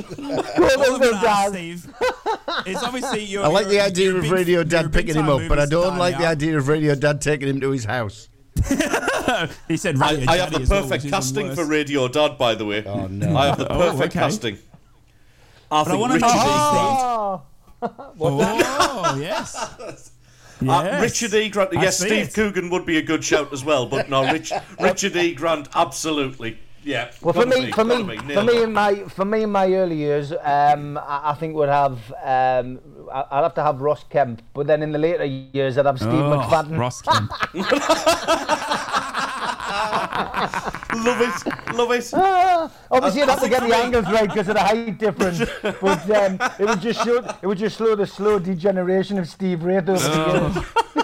I was going to say Sean Dyche with that voice, mate. I reckon Sean Dyche could play a good Steve Wraith, don't you reckon, in the later years? Yeah. What was the guy from Breaking Bad as well? I guess he would, I get compared to him. Oh, Bryan Cranston. Yeah. I get a few of them chucked in every now and then on the lookalike section. That's not a bad one. Not a bad one. That's not a bad shout at all, actually. Yeah, not wrong. Anyone make bored? Sure in your next movie, Steve, I just want to see a little bit of a part there for Ted and Rye, your radio co-stars. In your next movie, you get a little bit of a part. That's where you start working us in, mate. Little extras.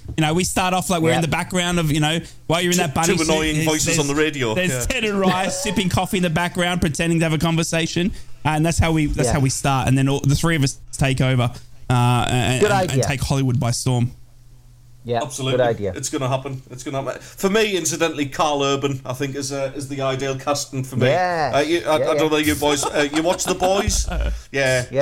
We have a similar kind of take on life. It's he matches my personality pretty well. Does Carl Urban? Yeah, absolutely. I was just looking for actors that like to take their kid off, and that's a bad Google search to go down that one.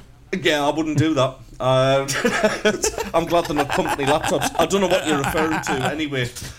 Shall we move on? No, but in all seriousness, mate, I hope plenty of people are going to download that and watch the movie and stream the movie because it sounds an absolute cracking little idea, mate. So I always like to big up my mates when they do something creative and do something different. So I thought it was well worth giving Steve a little bit of props on that one. It is. We love it. We love our Stevie boy, and we can't wait. Stevie, how can people download it? How can we watch it? Just get yourself any downloading services. Amazon, obviously, in the UK is probably the best one, but it's widely available across the world. And Alice in Terrorland, it's called. So give it a watch. Thanks, lads. Certainly will. I love it. Absolutely love it. No worries at all. So, like Bon Jovi, this is absolutely completely not a link at all. We're living on a prayer. Living on a prayer. Well, we are halfway there. We are halfway there in the season, gents. So, I was kind of wondering, who's been your surprise package in terms of teams, in terms of players so far this season?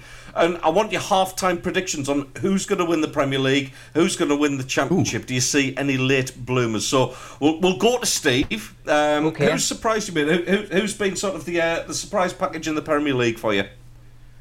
Aston Villa. Didn't see that coming, and I know a lot of people did. But I genuinely didn't think that they would be, sustaining the kind of run that they started on. I mean, especially when we played them at the start of the season and beat them 5-1, you just couldn't see that coming at all. But they're on third place in merit. They've also got European football fixtures to cope with as well, which is a credit to them, and it's a credit to the manager. Unai Emery's gone in and certainly got them playing, very, very well. I think we always knew Tottenham would be up there because, the lack of European football was always going to give them that boost. Although losing Harry Kane was the big question mark. How would they cope without Kane? How would they cope with Postecoglou coming in? They were my tip for, he was my tip to be going first out the door at the start of the season. So again, I've got to say, because of my predictions at the start of the season, Spurs have been a bit of a surprise package and in fourth place. Having said that, further down the table, it's as you would expect. Sheffield United, Burnley and Luton still hold those bottom three positions. Sheffield United and Luton playing out this wonderful 3-2 game yesterday, a 5-goal thriller. 2 own goals deciding that though, and Sheffield United holding that bottom spot at the turn of the year, which means probably the most likely to go down, but it is tight down there. Everton and Forest, of course, 16-17 points. Palace not out of it on 18. Still a lot to play for at the bottom of the table. But as I say, Sheffield United 9 points, bottom of the table at Christmas. You'd say they probably are the bookies' favourites to go down. No surprise to see Chelsea struggling. Laughing at the fact that Pochettino says he needs a good transfer window after spending spending £1 billion on players in the last 2 years and still can't find the right recipe. It's a head scratcher, that, isn't it? Who's going to win the league in the Premier League, though? For me, you can't see past Manchester City. They've had a little bit of time off going across and winning the world, winning their latest trophy. They're now officially the best team in the world, and rightly so. But Manchester City are sitting on 34 points, with a 2 games in hand on Liverpool, who are on 42 points. I'm not being funny, but anyone who writes Manchester City off, do it at your peril. I think Man City still win the league this season. I think it'll be a toss-up between Liverpool and Arsenal for who finishes second and third.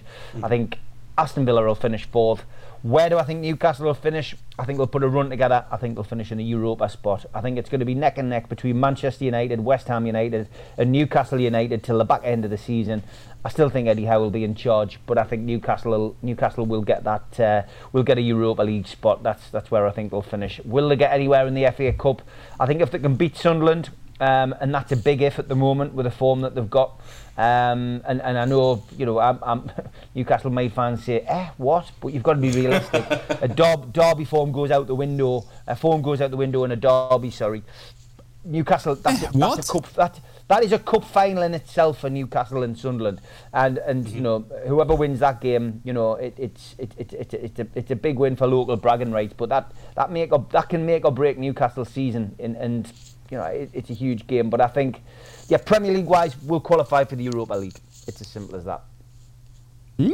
For manager of the season, I mean, you kind of got to look at Villa and Spurs. I mean, obviously Emery's put this side together, who are defying all expectations. We spoke about them before, but Ange, I mean, when obviously they got rid of Harry Kane and he left and went to Bayern Munich, and everyone's thinking, that's Spurs absolutely they're lost without him, But credit to him, he's got them playing some good football. Yeah, he had that little blip, but 3 wins out the last 3 in the league, and those 2 have got to be up there for manager of the season, haven't they? Because the rest of them are just expected to be there in that top 6. Well, interesting in the Premier League. Rye. Yes. Let's have a look at the Championship. Who's been your surprise package there, mate? My surprise packet in the Championship. It's a good question. You would think, obviously, the likes of Leicester, Southampton, Leeds probably expected to be there. It's probably Ipswich. You can't look past Ipswich. Ipswich were promoted from League One start of this season. You expect them just looking to sort of try and stay up, like a Rotherham, or something like that. Coming up from League One is always tough. It is a big jump, from League One to Championship, obviously. But Ipswich have just done it with ease. They're now second in the table. They're clear as well. They played so well last night against Leicester, who are a Premier League team. So, they're very well coached. I'd have to say the biggest surprise packet is Ipswich. I'd be thinking I'd be silly if I wasn't, saying anyone else there, because, they weren't destined at the start of the season. If you had to put money on Ipswich going back-to-back promotions, you'd be sitting a very rich man by the end of this year, because I dare say Ipswich for me are a very big surprise packet. And I think they're going to be, finishing second with ease as well. So, Ipswich for me, mate. Yeah, I think there is that little bit of clarity between the two now, isn't there? Where Ipswich are kind of they're keeping pace with Leicester. I mean, which is amazing considering one last came down from the Premier League with that. Yeah, great game. One came down with a Premier League squad. It has to be said. Yes, already sold a few people, but they've got the budget to be able to still attract Premier League players to that who may need another chance. But Ipswich coming up from League One and to kind of keep up with the pace the way they have done, because we've sat on this show and said at some point they've got to kind of take their foot off the gas. They're going to get a couple of niggles of injuries and things like that, and all of a sudden they're they're still there when you look at them. The one for me though, I think the late bloomer, and I've already mentioned this show as well, keep an eye on Coventry City, because I agree. Just have a feeling they might tip for a real last minute dash. 6th spot, and they've just turned the form now. I mean, they're unbeaten in 5 or 6 now.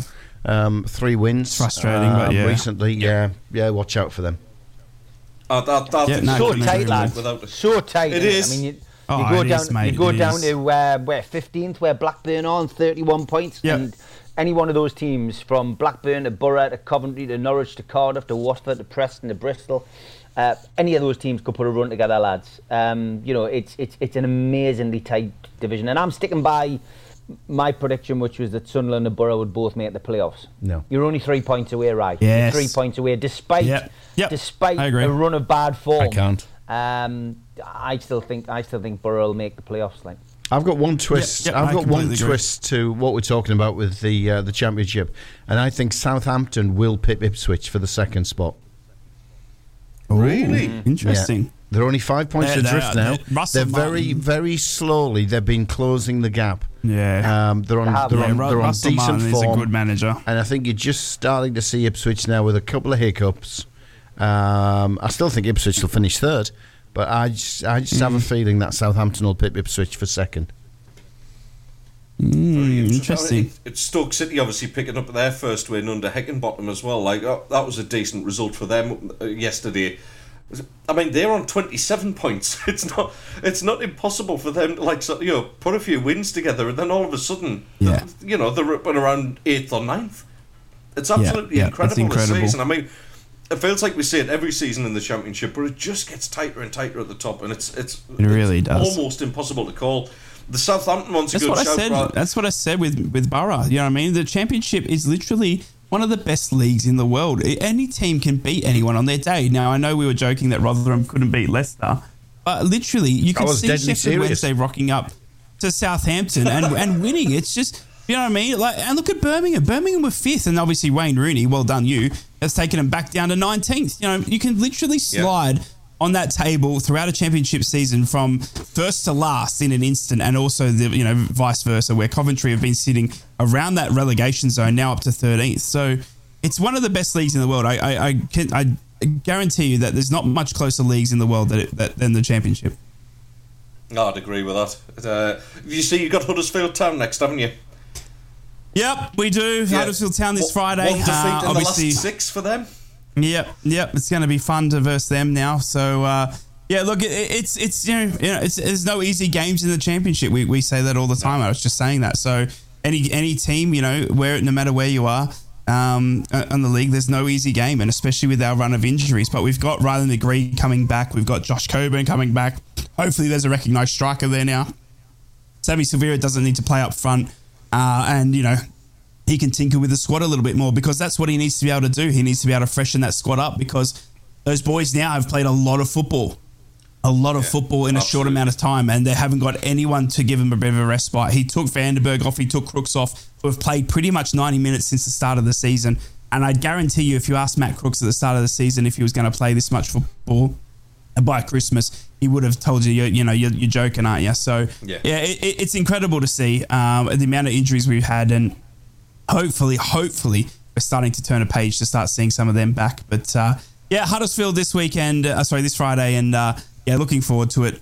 Just because I just want to forget about yesterday. Do you know what I mean? It was just that was so frustrating, and I just want Sammy Silvera to do really well as well. He's an Aussie, close to my heart. The amount, as I was saying, the DMs that I get is wild, blaming me, for Sammy. But I still believe he's a great player, and I think he's got a bright future. As do I think many of them. And I'm always going to be optimist with Borough. I love my club, I love my team, and you can never tell me that Borough are never going to be far away from it ever, even if we were last, because that's what you do when you love the club. I'm never going to sit there and slate them, because it's my club through and through, and we'll be right no matter what happens.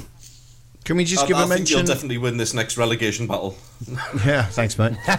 Can we just give a quick mention to Darlow without a manager this morning? Obviously, Josh Garland was let go yesterday after the 2-0 defeat at Scarborough. So I'm expecting some good news coming out of the club later on today. So fingers crossed there.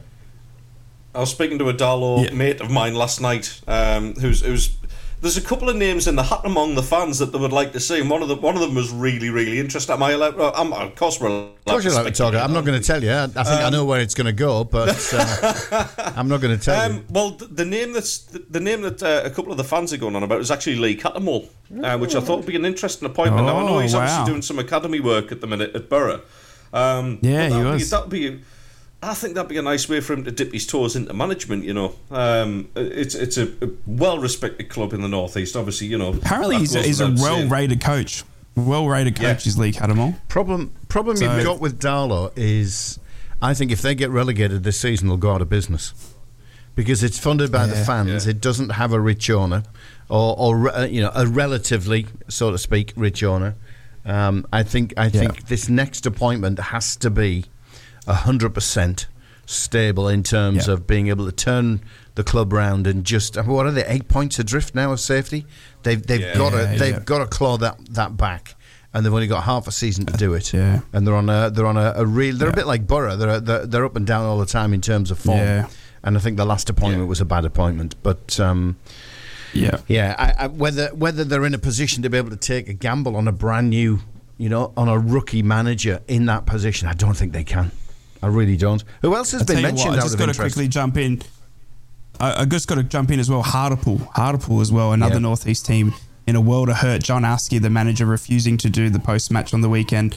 Yesterday after losing to Oldham 3-1 as well. So obviously they're up for sale as well. The owner, the chairman of Hartlepool, doesn't want the club anymore, and I think they're 3 points away from the relegation zone after dropping out of League 2 end of last season. So it's scary, isn't it? It's scary that you could be in a world without Darlington and Hartlepool, both teetering on the edge of the wrong side of it as well.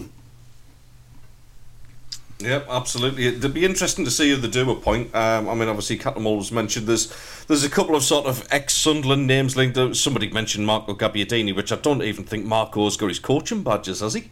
Don't know. To his media stuff. Yeah, true enough. It's a bit of a strange one. I'm sure you'll let us know. One other thing I want to get across as well, just before we hand over for some nonsense with Daz. I'm assuming he's on today. He is. You haven't given him all the Christmas off, have you? Oh, that's all right. Then. No. He's on. He's virtually here today. He's virtually here. All right, I see. I love that. It's the best of him rubbing shoulders with the showbiz stars. With the stars, yes. Oh God, I might listen to it. I might not. A big well done to Rebecca Welsh, who became the first woman to referee a Premier League match on Saturday. Did very, very well as well. There was no complaints from either of the managers about her performance as well, so that's all good. Nice to see a local girl obviously doing well for us and represent the North East as the person in black in the middle of the pitch, Dave.